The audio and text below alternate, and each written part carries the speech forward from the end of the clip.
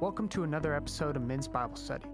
Today, Executive Pastor Justin Frazier continues our series titled Mad Men of the Old Testament.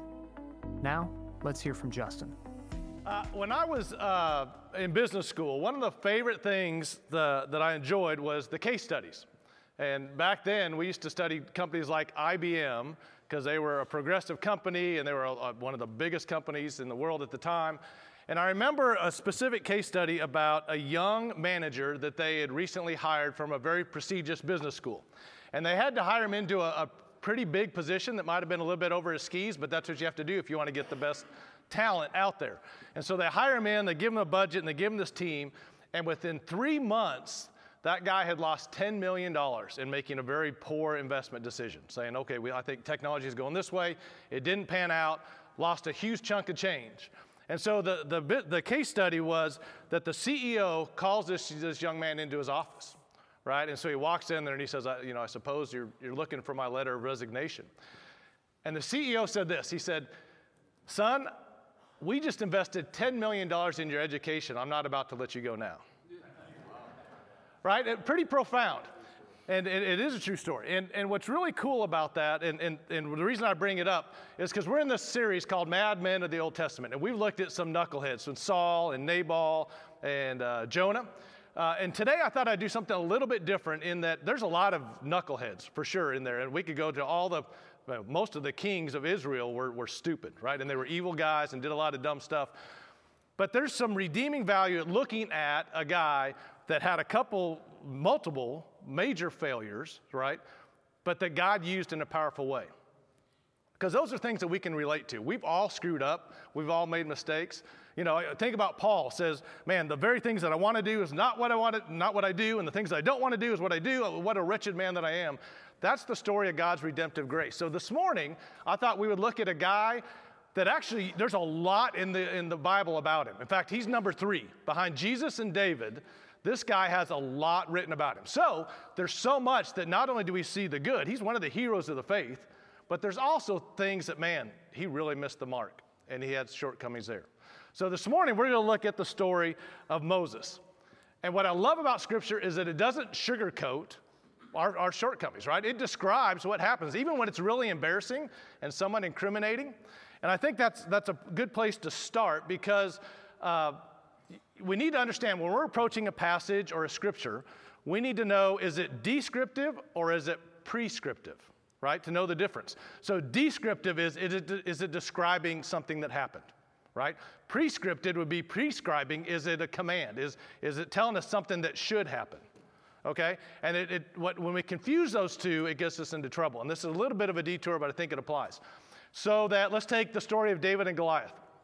Right? Goliath is sitting there and he's blaspheming God. He's mocking the children of Israel. So David shows up. He grabs a sling and a stone. He kills Goliath and cuts off his head. Right? If it's describing, which it is, then it's a good story. It helps us learn that, different principles, like how we should trust God. Right? There's a lot of things we can learn from that. But it's not prescriptive. It's not telling us that's something that we should do. If you take that story as prescriptive, then we should all be carrying around slings and stone and looking at knuckleheads to take out, right? But you misapply Scripture. And I see that a lot actually on social media today, especially as it relates to some of the sexual ethics that people said, well, we see all throughout Scripture that guys had multiple wives or that guys were cheated. So that God really didn't intend for you to be with one woman for life, right? That's totally taking Scripture out of context, and it's also taking passages that were descriptive, that Scripture's saying, listen, these guys did this. It's not how they were supposed to live, but it's how they did live, and they're trying to make it prescriptive as if this is the pattern that God wants us to follow. So as we look at Moses' life, we need to say, okay, here's the things he did really well, but here's where he missed the mark, right? So where he misses the mark is not prescriptive. It's telling you, okay, he's fallible. He messed up, and he learned from it, and this is how God used him. And we can learn from that today. Make sense? All right, so as we jump into the story, I came across a quote from D.L. Moody, which is he was a great theologian of years gone by, about Moses that I thought would help frame our discussion this morning. And here's what he said. He said, Moses spent his first 40 years thinking he was somebody. He spent the second 40 years learning he was a nobody. And then he spent his third 40 years discovering what a God can do with a nobody. All right, I think that's important as we look at Moses' life because we see failures in all three of those segments. So I kind of divided this up into Acts 1, Acts 2, and Acts 3.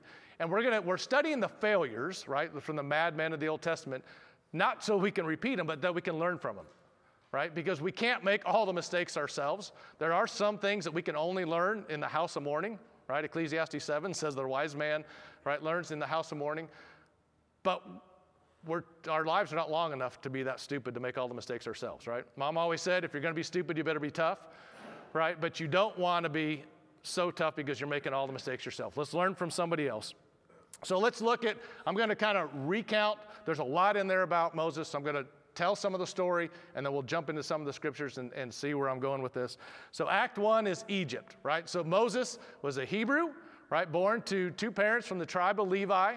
He was he had two siblings. There's a family of three, or the three children. So he had Miriam was his older sister, and Aaron was his older brother. And so when he was born into slavery in Egypt.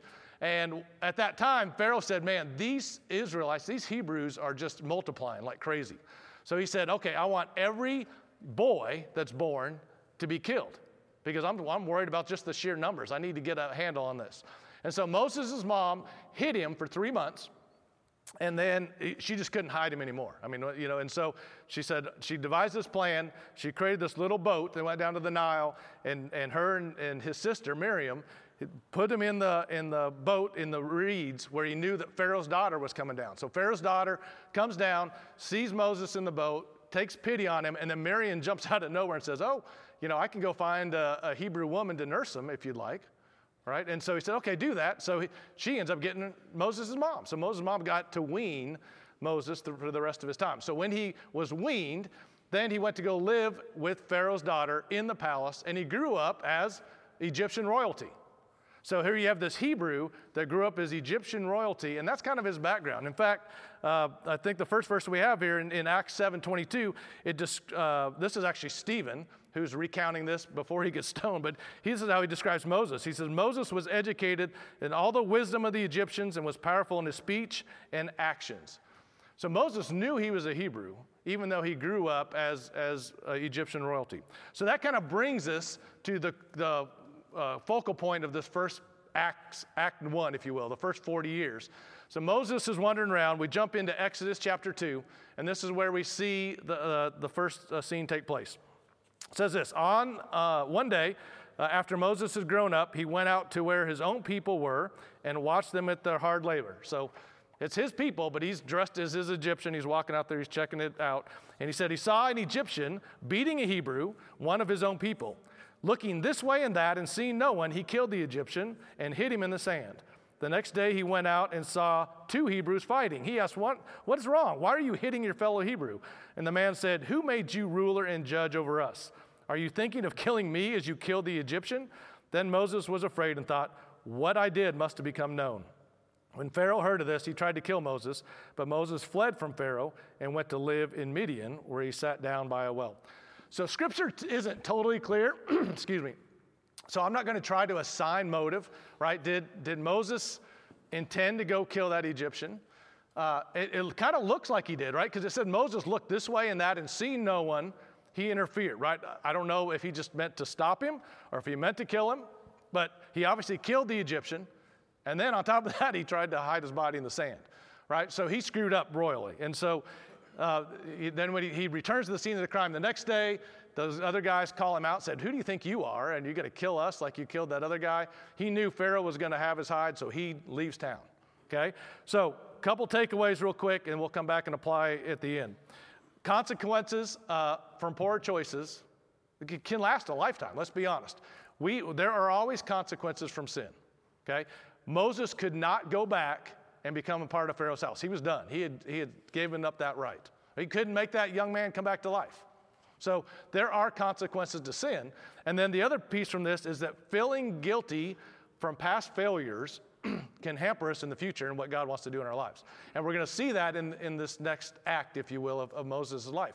But he could not change that. But I think because of the impact of this scenario, when God calls him and says, okay, I'm ready to use you, he is very reluctant. And I think it's because of fear or the impact of what a previous failure had on his current thinking. So, Act 2, Moses goes to Midian. So it's a desert. He runs away. He's hiding. First thing he does, he comes to this well, and that's kind of where the scripture tells us. And he runs into these priest daughters. His priest is Jethro, who we know will eventually become his father-in-law. But he runs into these ladies that are out there trying to water their flock, right? And shepherds come in and they push him out, and Moses intervenes again. That's who he is. He was a man of action, right? Something happens, he's going to respond. And so he takes over, he gets rid of the shepherds, he waters the flock. They go home, they tell their dad, man, we're home early. This guy came and interceded for us and helped us out because we were in trouble. And so Jethro says, well, let's invite him to dinner, right? Next thing you know, he's marrying one of his daughters called Zipporah. And so all of a sudden you see this 40-year period where Moses is a shepherd. So he was a royalty, right? He knew he was a Hebrew, but he was living in palaces, had the best education, he had the best of everything. People thought he was next in line to be Pharaoh. I mean, that's a pretty prominent position. Now he's a shepherd. He's out wandering, tending sheep. So he thought he was somebody, then now he knows he's a nobody, right? He's just somebody out there tending flock. And so this is where Moses spends his time, and then we come to the burning bush, right? So we're at Mount Horeb. Moses out tending flocks. He sees this fire, but it's not really burning. So we jump in the scriptures at Exodus 3, verses 4 to 6. It says, when the Lord saw that he had gone over to look, God called him from within the bush. And he said, Moses, Moses. And Moses says, here I am. Do not come any closer, God said. Take off your sandals, for the place where you're standing is holy ground. Then he said, I am the God of your father, the God of Abraham, the God of Isaac, and the God of Jacob. At this, Moses hid his face because he was afraid to look at God. So Moses comes face to face with God, and he knows it, right? I mean, he was afraid to look. And God goes on to tell him and says, listen, I've been watching the suffering of my Israelites, and I am concerned, and I want to do something about it. And so he says, I'm going to use you, and we're going to go fix this problem because it touches my heart. And what does Moses do? Here's this man of action, right? We've already seen him intercede, and he killed the Egyptian. He went to the well, and he chased off the shepherds. He didn't know anybody. He was a stranger in the land. That's how he was wired. Until God says, all right, it makes sense why God would call him, right? He was a Hebrew, but he was Egyptian royalty. I mean, he was uniquely qualified to be the messenger back to Pharaoh. And then what do we see with Moses in that moment, right? He starts making excuses. In verse 11, but Moses said to God, who am I that I should go to Pharaoh and bring the Israelites out of Egypt? And so God said, listen, I'm going to be with you. Okay, that's a pretty big statement. The God of Abraham, Isaac, and Jacob said, I am going to be with you. So Moses went, right? Not so much. All right, so we go to verse 13, 2 verses later. Moses said to God, well, suppose I go to the Israelites and I say to them, the God of your fathers has sent me to you, and they ask me, what is his name? What shall I tell them? And so God says, I am has sent you, right? That I am who I am. He self-defines himself because he's the eternal, omnipotent, omniscient, omnipresent God who spoke the world into existence. And then he says, not only that, but he said, Pharaoh's not going to relent. He said, so I'm going to give you miracles. So he said, I'm going to be with you. This is who I am, and I'm going to go with you. And not only that, but when you leave, so he's already telling them, when you are victorious, I'm going to give you all the plunders of Egypt. You're going to plunder them on the way out. They're going to give you gifts to leave. All right? That gets you fired up. Say, okay, God, you've got this all handled. You've already thought through it. I'm going. Well, not so much. Right? We go on to chapter 4, verse 1. Moses answered, what if they don't believe me? Or what if they don't listen to me and say, the Lord did not appear to you? Okay, you can just imagine God said, okay, let's go. So he said, all right, throw your staff on the ground. Right? It becomes a snake, and then he picks up by the tail, it becomes a staff again. He says, stick your hand in your cloak, pull it out, and it's leprous. He said, if they still don't believe you, pour water on the ground, I'll change it into blood. Okay? So he's showing miracles. He's saying, listen, I am who I am, trust me, let's go. So Moses' response was, okay, let's go, Lord. Well, not quite yet. He wasn't done. Verse 10, Moses said to the Lord, pardon your servant, Lord, but I've never been eloquent, neither in the past, nor since you have spoken to your servant. I am slow of speech and tongue. You know, Stephen already said he was powerful in speech, right? But he's making excuses. He's like, okay, I don't talk good. Why are you going to send me? Right? And God's answer was, who do you think gave men tongues? Right? Mic drop. He said, I'll show you what to say. You go. And finally, Moses gets to the heart of the matter. Right? In verse 13, Moses said, pardon your servant, Lord, but please send someone else. He didn't want to go. And so God, it says that the Lord's anger burned against him. He was mad. But as God always does, he already knew it was happening. He said, your brother Aaron's coming up. I'm going to send him with you. You guys are going. Okay? So navigating all those excuses. So here's two takeaways from this period. One, Moses did not accept God's word. God spoke. He said, I've got this planned out. I'm going to be with you. We're going. And he didn't trust that. And he also didn't trust God's sovereignty, which is a little different than his word. He didn't trust the very nature of who God was, right? The God who spoke the world into existence, who holds all things together by his power, he didn't trust in him yet. We're going to see Moses did eventually, more so than most, right? And so God uses him in a powerful way. But we see right here a lack of faith where Moses did not yet trust in God. So obviously, God went out, sends Moses and Aaron back to Egypt, sends the 10 plagues. You know, Pharaoh hardened his heart, so it took a while. And then what happened? They left in the middle of the night, right? And literally the Egyptians said, take whatever you want, take all this, just leave. Because the death angel had come and killed the firstborn. And literally, that's why it's the Feast of the Unleavened Bread, because the bread that they were making that night didn't even have time to rise, right? So that's where that all came from. And literally, they go out in the middle of the night. It says about 600,000 men, which means you add in women and children, well over 1 million, maybe multiple millions. A lot of folks. I mean, can you imagine organizing that size crowd? And so they go out, and they go into the desert, then they're heading, and the Lord doesn't take them through enemy land. He just takes them straight out there. They come right to the Red Sea. Obviously, God parts it. Israel crosses. Egyptians pursue, wipes them out. Okay, so God's provision. Which leads us to kind of the third act, if you will. And this is the desert wandering. And so you've got all these folks wandering around the desert. God leads, right? It's very clear that God is in control. He leads them by a power of a pillar of clouds in the day, pillar of fire at night. He provides food, he provides water, he provides protection.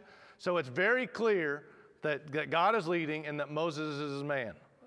And so what happens? Moses is caught in this no-win situation where the children of Israel, they're constantly complaining, right?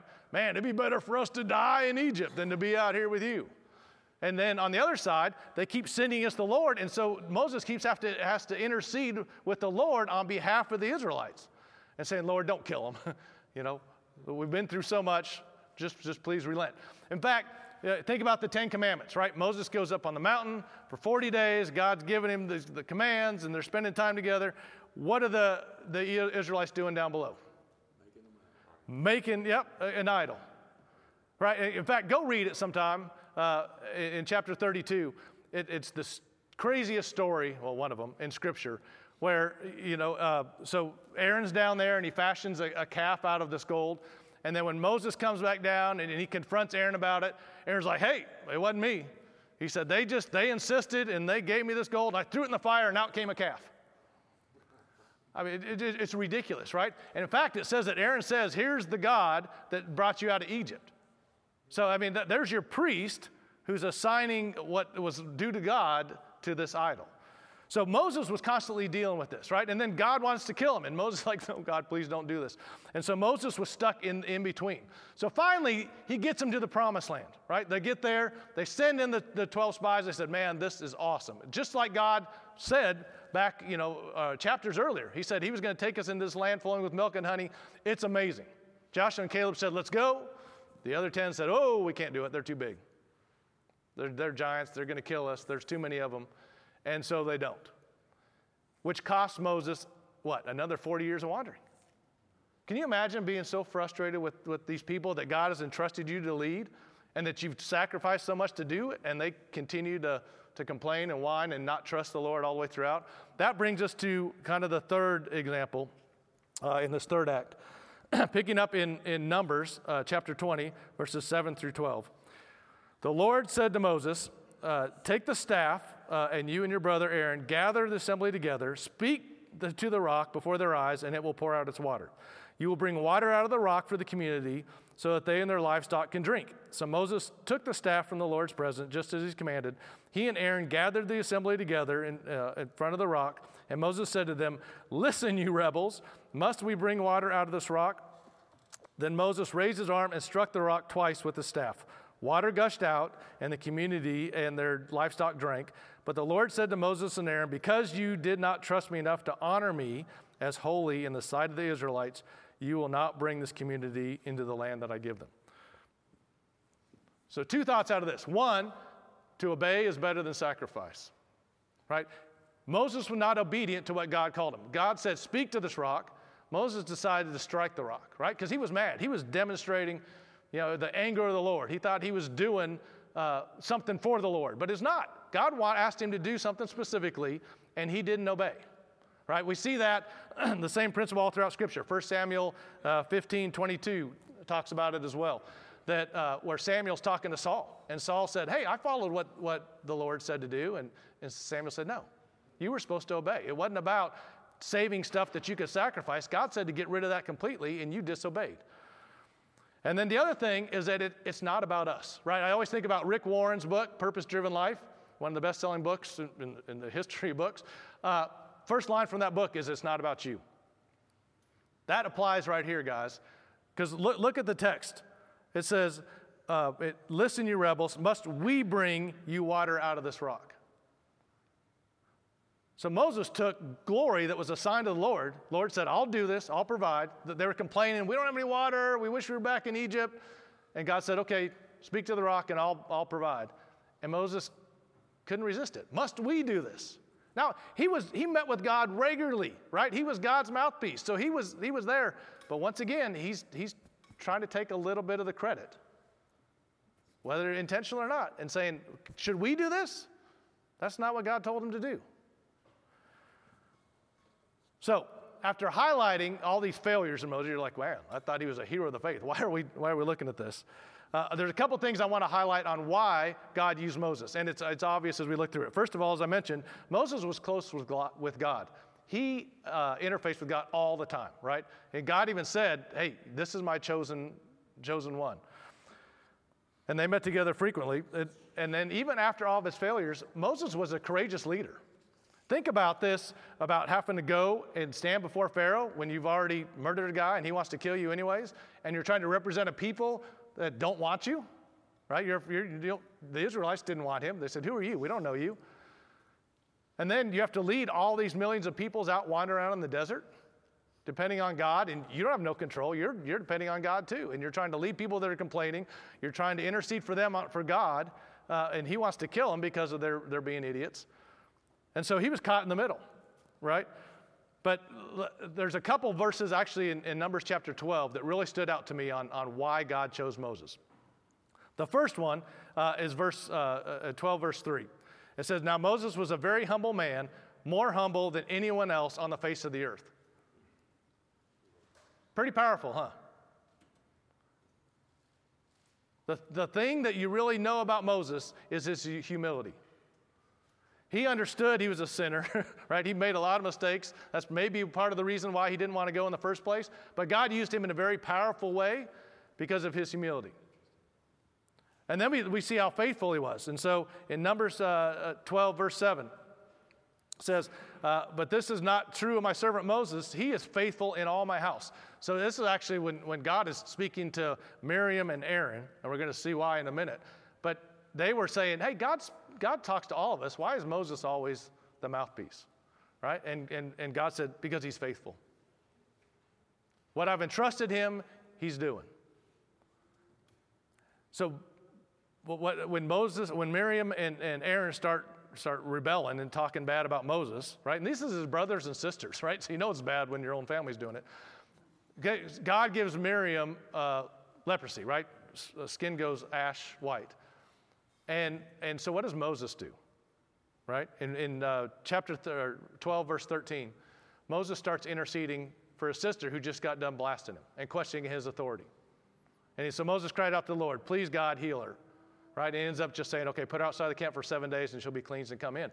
But the point is, he was very compassionate. We see that all throughout Scripture, where he interceded for the same people that were grumbling against him wandering around the desert, the same people that were unfaithful and didn't trust enough to go into the promised land. It cost him 40 years. Those are the same people that he kept interceding on God's behalf, saying, listen, Lord, be patient with them. Right? So we see all these characteristics. What can we learn from the failures? That's what we're studying in this series. All right, a couple things. From Act 1, we all have regrets from the past. We've all screwed up, made big mistakes, or maybe it was the sin of omission. Maybe there's that thing that you wish you would have done that you didn't do. But we can't allow those previous mistakes to prevent God from being able to do something in and through us today. Does that make sense? Sometimes we're so consumed by what happened or should have happened, it didn't happen, that we miss how God wants to use us today. Okay? Act 2, when he's out there making excuses. We do the same thing. Quit making excuses. Why we can't be used, right? Why we don't do it. When God's put something in your heart or put something in your path, move forward in faith. We say, oh, I don't know enough to do that. Or I shouldn't speak up because I'm not good with words. Or I'm too busy. I don't have time for that. Or someone else will be better qualified. Right? God, use someone else. Remember that God doesn't call the equipped. Right? He equips the called because he gets glory for it. Right? His power is made perfect in our weakness. If we do something out of our own power, out of our own effort, that's what Moses tried to do back in Egypt. Right? He said, I see a dude there. I can go fix that. I'm going to go kill him. No, God wants to do it so he gets the credit. So if he's calling you to something you don't feel equipped for, you're in the right place. All right? Because God, remember Romans 8:11? Thank you. I didn't have this on my side. And the spirit of him who raised Jesus from the dead is living within you. He who raised Christ from the dead will also give you life to your mortal bodies because of his spirit who lives within you. The same power that rose Jesus from the dead is the same power that's in your life, right? That's the Holy Spirit that's in you. So it's not about you. It's about what God can do in and through you. All right, and then last, from Acts chapter 3, or from the third act, be obedient. Just be obedient. What has God called you to do? You may not have a pillar of cloud or a pillar of fire leading you, but you got something even better. You have the Word of God. If you don't think you know what God wants of you, that's your fault, right? We have Scripture that tells us exactly what God wants from us, about who we are and whose we are, and if we don't know, that's on us. How can we claim to love a God that we don't know? So we should be spending time in Scripture, right? And at the end of the day, it's not about us. It's about God, the one who suffered and died and redeemed us. And so what I want to do is I want to spend, the last couple minutes. Dennis is going to put a handout on there discussing and applying these in our lives, right? It's one thing to talk about it theologically. It's another one to put it into practice. And that's why we need other men in our lives to help us do that. Moses had Aaron, right? He also had Jethro, his father-in-law, that told him, hey, you need to get people together so that you can divide up and actually manage these folks. He had Caleb and Joshua. We need those guys in our lives to help us do that. And for the guys that are listening online, there's way more people that actually listen on the podcast than are actually here in the morning. I'd encourage you to take what you learned today and discuss it with folks, right? Because we want to really put it into practice and not just merely be hearers only, but be doers of the word. So go ahead and discuss these and then pray out and you'll be dismissed. Thanks, guys. Thanks for listening to today's Bible study. For more information regarding Cottonwood Creek, go to cottonwoodcreek.org. And we hope you tune in next week for more episodes of Men's Bible Study.